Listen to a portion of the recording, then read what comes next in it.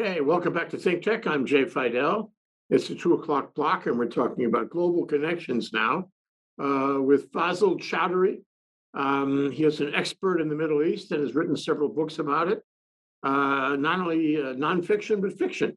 And we're gonna work with him in comparing abandonment, the concept of abandonment by the United States, first in Syria with the Kurds in October of 2019 and now all the trouble in Afghanistan. Welcome to the show, Fazil. Nice to see you. Thank you, Jay. Very nice to be back here. So tell me about your teaching and your writing and where it takes you these days in an ever more complicated arrangement in the Middle East and in Central Asia. Well, yeah, I've been teaching at Bay Atlantic University for some time in Washington, D.C. That's where I teach as a professor, both at the undergraduate and graduate level. My writing, I started out in nonfiction, primarily focusing on the history of Iran, then moving over to what we saw in the JCPOA deal, which I had hoped would create and shape some of the more positive elements in the Middle East. Uh, but soon after, because of the disappointment that or what it led to, I went into fiction hoping that I could possibly create and shape some stories in that space to attract first mostly my graduate students to get more into the subject and also to satisfy something that I had long put in place and something now I'm beginning to enjoy. Right. We all want to do that. But nonfiction has a role in all of this.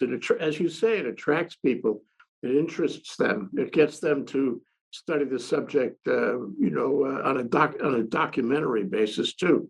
So let's talk about, the concept of abandonment and what happened in Syria in October of 2019 first, and then we'll make a comparison against the abandonment that President Biden is being criticized for now. What happened in October of 2019? Well, in October of 2019, you basically had the Trump administration making the case that they will withdraw about 2,000 troops, 2,000 American troops that were based in Syria at the time, as a way to bring back the troops home, and saw uh, no positive choice when it came to Syria. Syria at the time were pretty much, I think things have gotten a lot better, but the issues still remain as it was back then. I think the Russian and the Iranian influence was a concern. It continues to be so. There is concern in how the northern part of Syria is panning out, particularly with the kind of diplomatic deals the Russians had orchestrated, and sometimes they see a lapse in the breakdown of it, but they're quick to reshape it and work along the lines to at least maintain the status quo, which is to say that the best and the most expensive part of or the best and most expensive part of real estate in Syria is now occupied by the American allies, i.e., the Kurds. They have been able to hold on to what we call Rokova, and they've been able to do so primarily not because of their alliance with the United States, although that has played a part, but more so with their relationships on the ground. They've had to make some deals with the Iranian militias on the ground, the Russian forces on the ground, as well as to some extent to the leadership in Damascus. What was well, I remember that Trump was criticized, sharply criticized in the last days of October after he did that and into November 2019 for abandoning the Kurds and for making that decision without really getting consultation from Congress. And ultimately, the Kurds went over to Syria, and Russia had an advantage, an opportunistic advantage. It was all for the benefit of the Turkey. Tayyip Erdogan, who probably imposed his arguments on Trump. You know, Trump likes people who are right wing authoritarians, and he listened to Erdogan and gave Erdogan a present, I, namely the Kurds. You know, I don't think he necessarily saw that as a present to Erdogan. I think much to what I mean, not much has been said positively about, particularly in the Western space on Erdogan. But I think in reality, he had to understand that there were consequences in the southern border. You know, the southern border is basically a bastion of entry points. I think there's roughly about 7 entry points from Syria into Turkey, and they've been vastly used by refugees fleeing the fighting, primarily in Idlib province. And the problem over there, especially for Turkey, was that you cannot accommodate large volumes of refugees, especially when they're just pouring in, and also taxing your state resources, which in itself, at a time of pandemic now, we are realizing is a huge thing, a huge burden of some sort. And so I think what the Turkish president was trying to do was really safeguard his borders and really trying to safeguard primarily to make sure that there is at least a no conflict area in the south of its border. I don't think Trump saw it that way. I think Trump just saw it in the sense that this would be a way to bring back troops home over a war that was not reaching a conclusion. yeah, stop the endless wars, the endless involvement in wars in the Middle East. And that's what he said. And he felt, I think, that his base would like to hear that. Let's get out of other people's wars. And unfortunately, he did it summarily. He did it quickly. He did it without consultation and without thinking through what would happen. And the great tragedy was the abandonment of the Kurds, who had fought with the U.S., who had been a noble ally with the U.S., who had given us an advantage there, and all of a sudden they were abandoned, left adrift, without friends, so to speak. So they made friends among the Syrians, which were enemies of the United States and probably still are. And so that, that was troubling. Also, as I recall, Fazl, there was a release of prisoners at the time. Trump let that happen, and some hundreds of thousands of ISIS prisoners were let go and back on the street, wasn't it? Well, I mean, I can't speak too much about that because unfortunately I didn't cover that part of the story. But what I do remember specifically at that episode is that, look, I mean, for instance, Syria was this open space. It had gone into this a result of Arab Spring to basically chaos, and the government in Damascus was just ill-equipped to manage the crisis. Part of that crisis, what I remember most well, was that it came from the drought in the countryside, which forced the population to look for employment into the cities, and the cities were already uh, overstretched, and that gave a huge problem to the government of Damascus, which in itself was fighting in some capacity of sanctions of sorts because they were under basically in a kind of quasi proxy war against Israel. They were kind of caught up in the middle between something where they were trying to develop some kind of safeguard between their borders with what they had established with Lebanon. Lebanon was a problem. So there were a lot of problems that the regime had that was ongoing. And the issue of the Arab Spring and the revolution that followed, and primarily the population just wanted better employment, better form of living, cheaper electricity, cheaper gas. Some of it could have been mitigated, but Damascus and primarily the Assad regime responded pretty violently to squash this protest. And unfortunately, this is what happened when you have like fragments of the army basically revolting, creating their own kind of groups to fight the regime. And so for the United States, I think what was mostly important was that when you see images of barrel bombs dropped on population, and these are very disastrous barrel bombs that the regime used in all the outside areas, destroying land, destroying homes, primarily hospitals. I mean, this is a concern. And I think the intent was right to send forces to do something. But what that scope was not well defined. And that is where I think I have questions in terms of, like, I mean, if there was no direct defined scope in understanding what American forces were going to do in Syria, then surely pull them out. Well, it's a parallel universe here. You can make that decision on a geopolitical basis, but you have to do it in such a way so that you don't leave a mess, that you don't leave it worse than it was. You don't leave chaos. And he was criticized in November of 2019 for doing just that. And then he reversed himself. And I remember the really extraordinary photographs of American troops leaving Syria, and on the same road, American troops coming back into Syria. Two-way traffic. Now that is chaos. I don't know how it ended up, but he was mightily criticized for abandoning the Kurds and leaving a mess.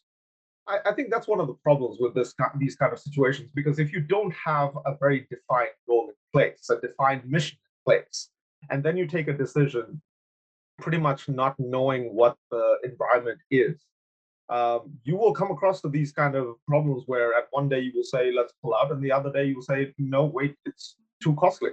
It's too costly geopolitically because there are other players in the environment. And those players were very much present. Russia today, they've been very present, very active in the northern part of Syria. Iran-backed militias that are also operating between Iraq are also very much present in the southern part of Syria. And so when you have to study these considerations, I don't think the president would have made those kind of measures, because ultimately, you could see on both sides what happened. If you pulled it out, the other players would step in. But if you there remained a question on what was the reason you would keep the troops there for. Well, it's easy. It's hard to. It's not easy. It's hard to thread the needle on the sort of thing. You have to stay between those two disastrous possibilities. And what I find interesting is that all the other players in the area that you named, they don't wish the United States well. They would like to see the United States embarrassed. They'd like to bring it down, bring it low, and criticize it. I mean, Russia would only love to see the United States embarrassed. The same thing with Iran. And certainly, what's happening now leads other countries to see the United States embarrassed, and it is being embarrassed. So I'd like to visit with you on the Afghanistan issue. Strikes me that just as in the Syrian abandonment, the abandonment started a long time ago. The abandonment was set in motion during the Trump years, maybe around the same time when he was extolling the virtues of getting out. No more endless wars, sort of thing. But he didn't have the skill, and his administration didn't have the skill to find that balance about getting out without leaving a mess. So I suggest to you that his abandonment policy actually began probably close to that. And then he made this agreement with the Taliban. That was a giveaway agreement. The same sort of, the same sort of vacuous immediacy that he applied in Syria with the Kurds.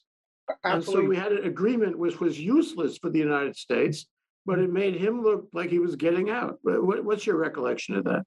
Well, I mean, I had studied on this quite a bit, and I remember quite specifically that there was a huge push to get out during the Obama years.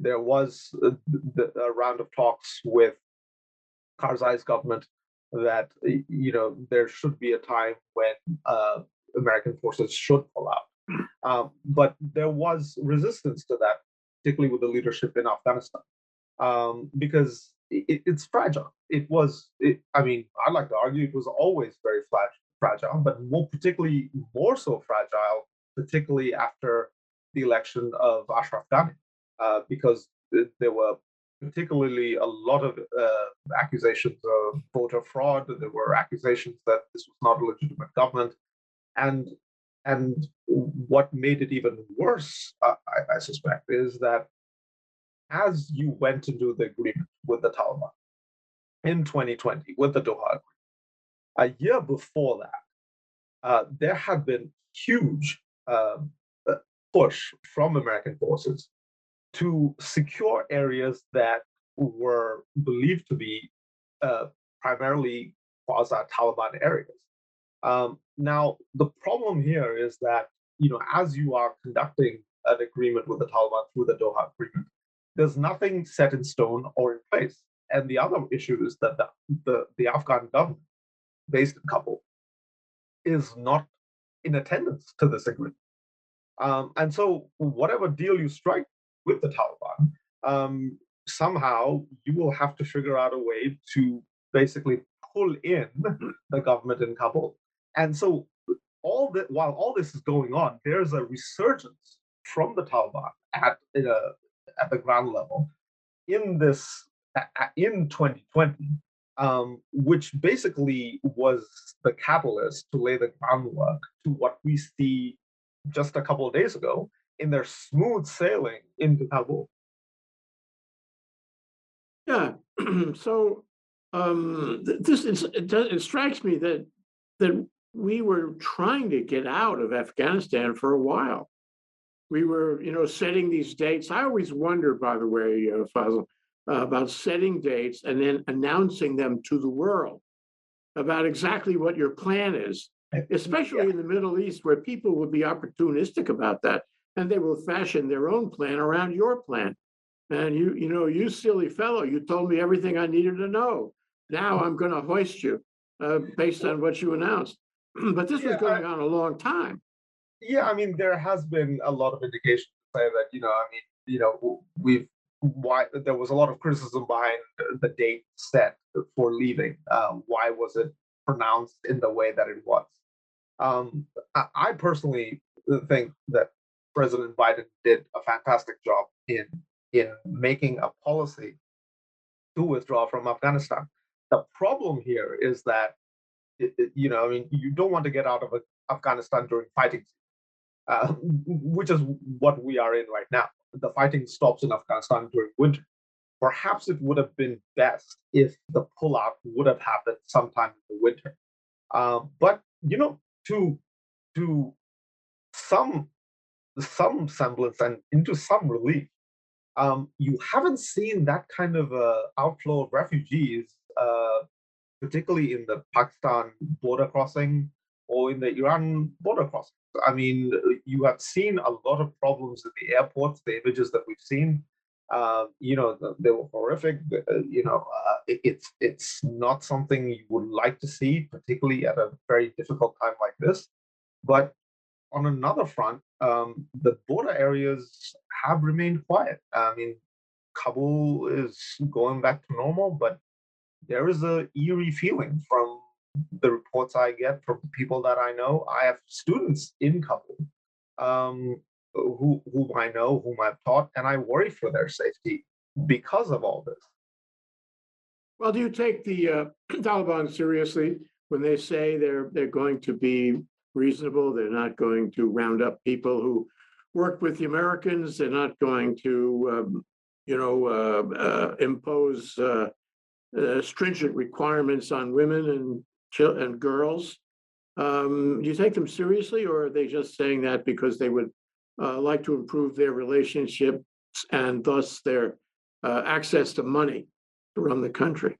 it's difficult to say. It's way too early, but there are some things that cautions me about them. But there are also things that tells me that this time there's hope that something would be different because from what I understand, and this is kind of like in a larger context, is that the new generation of Afghan fighters are much more aggressive and belligerent than the ones that were in the past. Oh, Uh, that's very interesting. You mean the Taliban now? yeah, the Taliban now are much. I mean, the new generation anyway.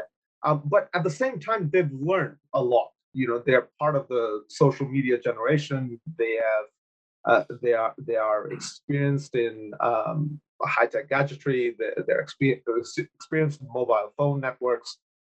They're savvy. They're technologically savvy. If they are, that also means that they understand that the consequences of going back to what they did in the past or what the group did in the past will not be taken lightly.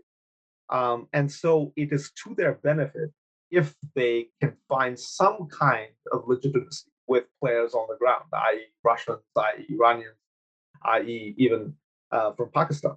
And also, Well, not to mention, there's been reports that they have access to money from Saudi Arabia and the Emirates. They have to raise money. They cannot run the country without money. Their funds that were held in the United States have been locked up. I think the same goes for the EU. The result is they have to find new sources of money right away in order to run the country because they have control of it. They no, I need mean they that need very to well run it. might be true. That very well might be true, Jay. But think about it. You've taken over a country. You need to basically win the hearts and minds of this country first before you actually run. Um, for a long time now, I think the Taliban has conducted itself to have a very, very specific campaign to at least get the countryside or the surrounding areas and the major cities outside of Kabul to their side, and they've done so by mainly convincing the population to end this war. I mean, the Afghan population, even before what we've seen, like in the last week or the week before, they've been fed up with the wars that has been going on. There's been bombings in the countrysides. There've been like conflicts between uh, the Afghan army and Al Qaeda and even other groups. And I think they just wanted an end to this, and the only way to But they're see an also end to it. clearly terrified of the Taliban. Well, I Terrified. mean, I mean, there all the is reports are consistent, and they're there trying to is get no out of the country. So, yeah, go ahead. there is a consensus that not every group is for Taliban, but I suspect a lot of the population just wanted an end to the war. And they saw the fact that if they did side with the Taliban, maybe that would give them some semblance of no conflict. Because certainly there are reports saying that there are populations that simply did not trust the government in Kabul. They did not consider the Kabul government to be effective, particularly with the problems with poverty, problems with employment, problems with getting farmers just basic juris, basic laws and rights. And that is just a basic rule of law which the But Taliban the U.S. had plenty of involvement in trying to make Afghanistan a better place. I mean, the rights of women, for example, the army for whatever good or no good it was, and the U.S. was laying money all over Afghanistan for 20 years. no, And the no, U.S. was a sort of a benign force, rule of law, consistency, all that. We don't like violence particularly. We don't like atrocities. So I think a fair amount of the number of people who try to get out and hanging on the bottom of military planes, people who are leaving for other places if they can, trying to get out of the country, they're terrified of the withdrawal of that, and that takes me to the point of abandonment. Uh, so number one, it seems clear that the people in Afghanistan, or a good number of them, and especially the ones who were somehow dependent or working with the Americans, feel they've been abandoned. And the I world, mean, the world takes that. The world is generally responding favorably. I mean, resonating with the notion that again here, the United States abandoned the people who were helping it, its agents and friends.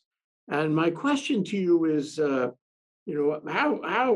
pervasive is that thought around Afghanistan, and what kind of implication does it yield on a global basis? well, I mean, I can't speak for every Afghan out there. I'm sure, like, there's several rounds of beliefs and emotions circulating around that question. But one thing I do like to mention is the fact that, I mean, it is the Afghan government that has the responsibility to take care of its citizens, number one. And the United States can only assist. And after some time, when the recommendation has been that some practices needs to be stopped, i.e., corruption in the government, i.e., not getting proper funding to several sectors of the government. One of the reasons why the army fell like the way it did is not because we have not trained them well, what not because we've not trained them well, but because of the fact that they were not getting proper pay or food or rations for the last few months or so. And that is not the responsibility of the United States. That is the responsibility of the government in Kabul. And so when you take that all in, I'm sure many Afghans are as frustrated with their government in Kabul, just as they are frustrated with the fact that now there's no safeguard with the fact that the United States is withdrawing.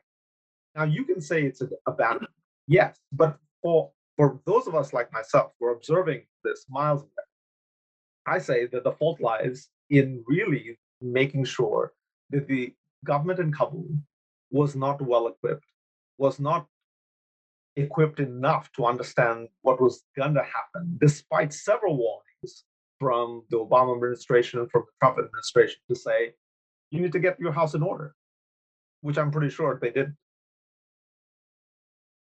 What about the people who claim the United States abandoned them? There are hundreds of thousands that feel that way. And furthermore, a lot of people in this country feel that way, including a lot of military people who have served in Afghanistan and dealt, face to face. They've been engaged with the Afghani people, and they are very sympathetic to the Afghani terror now.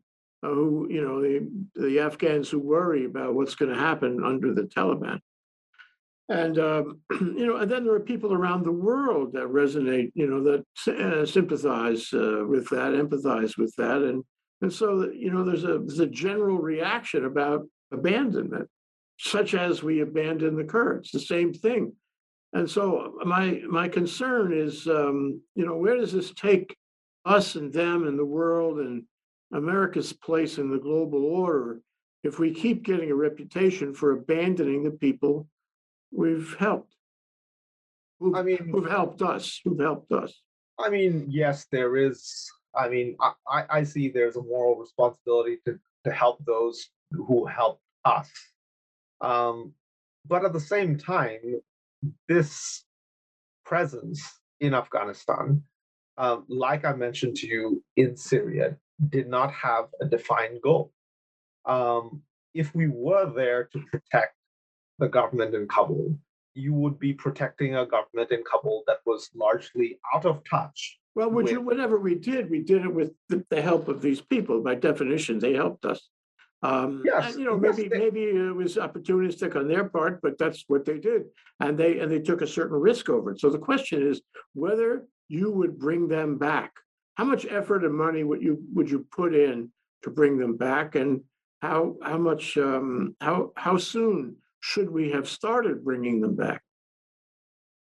this would have had to been a long drawn out plan. I'm certainly not an architect of policy, but I can certainly say that in the form of planning, if there was a seriousness to bring those that assisted us over the last 20 years to some form of safety, to some form of way to make sure their families are safe, they are safe, and even provide them the kind of visas um, to help them be secured. I'm sure this should have been a long, drawn out plan that should not have been at this point where now they're basically stranded.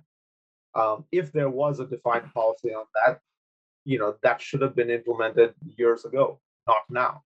So it's But late, it's late, but here we are. And we're almost at a kind of deadline at the end of the month.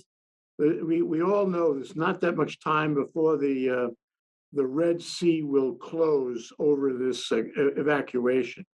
The diplomats will be out of there. There'll be hundreds of thousands of people who would like to be out of there. There's not a lot of time, not a lot of resources, not a lot of options to get them out of there. What would you do now? What would you do? This is not from a humane, moral point of view, what would you do? And last question on top of that, Faisal, is what will happen to them if we don't do anything? I mean, this goes back to, I mean, like, how do we, how do we, how do we make sure our allies are safe? And the reality is that our allies, just like us, have self-interest, and those self-interests sometimes combine well to an achievable goal, and other times they they remain different and continue to be growing apart. And what has happened in Afghanistan, I suspect, is that as we've had allies, we've also had differences within our allies. And yes, we are at a point now where we are trying to evacuate those that are those that have helped us in the last 20 years. We are there now trying to evacuate families of those who tried to help us out in the last 20 years. But it's come at a time when we don't know a lot of things of what is going to happen. We obviously need to build some kind of a channel with the Taliban to make sure these things can happen and can happen in a very systematic, orderly manner without any kind of violence. Particularly from how they have conducted before 2001. But now a serious channel needs to develop between the capitals in Paris to London to Washington D.C. to from Delhi, from Canberra, all towards a regime now that says that, okay, we are the true representatives of this state. Now the problem here is this: there is an opposing government right now. Okay, there is an opposing government in Afghanistan that is led by Amrullah Saleh, the former first vice president, and the son of Ahmed Shah Massoud. And it is, they have control of what we consider 7 districts, which is still not covered by the Taliban. So unless a viable and a well-formed and well meaning election takes place in Afghanistan, where there is some kind of a legitimacy to say that these are the new representatives and these are the new elected representatives. Yeah, that's a really good point. The leadership has not yet been established. We don't know who to talk to. There's right. Another guy, Abdul Barasada, Barada, who was just brought back in. He was involved in Afghanistan government a long time ago, and there are those who want to see him as the leader. So it's not clear. They do need to have an election. And, the problem is that sometimes elections take a long time to get organized. Sometimes they're not fair. Sometimes they're violent. Sometimes people do not accept the result of the votes. So it's a long way to go before things settle down. So the people who would like to get out may or may not be able to get out. As you said, it's too early to know. But Yeah, we yeah, don't have a lot of time, though. And in the context of what the Taliban will do over the next few days or weeks before August 31. And so my Well, last question to you, Fazl, is what do we say to them? What do speaking for the United States, what do we say to those people, who desperately want to leave? What do we say? I mean, I'm obviously not a spokesperson for any government, and I've never have been. And I've known a lot of diplomats over the course of the time that I've been in my profession. I honestly can't speak to that. History has shown us that we w- allies are allies, and like all allies, as I said, there's a timeline to these relationships. Um, and what I want to emphasize also is the fact that it, it may not be as bad as we think. I'm not saying, I'm not guaranteeing that, but I'd like to emphasize this because the group that is now in Kabul, the leadership in Kabul right now, they may have links to their past. They may have links to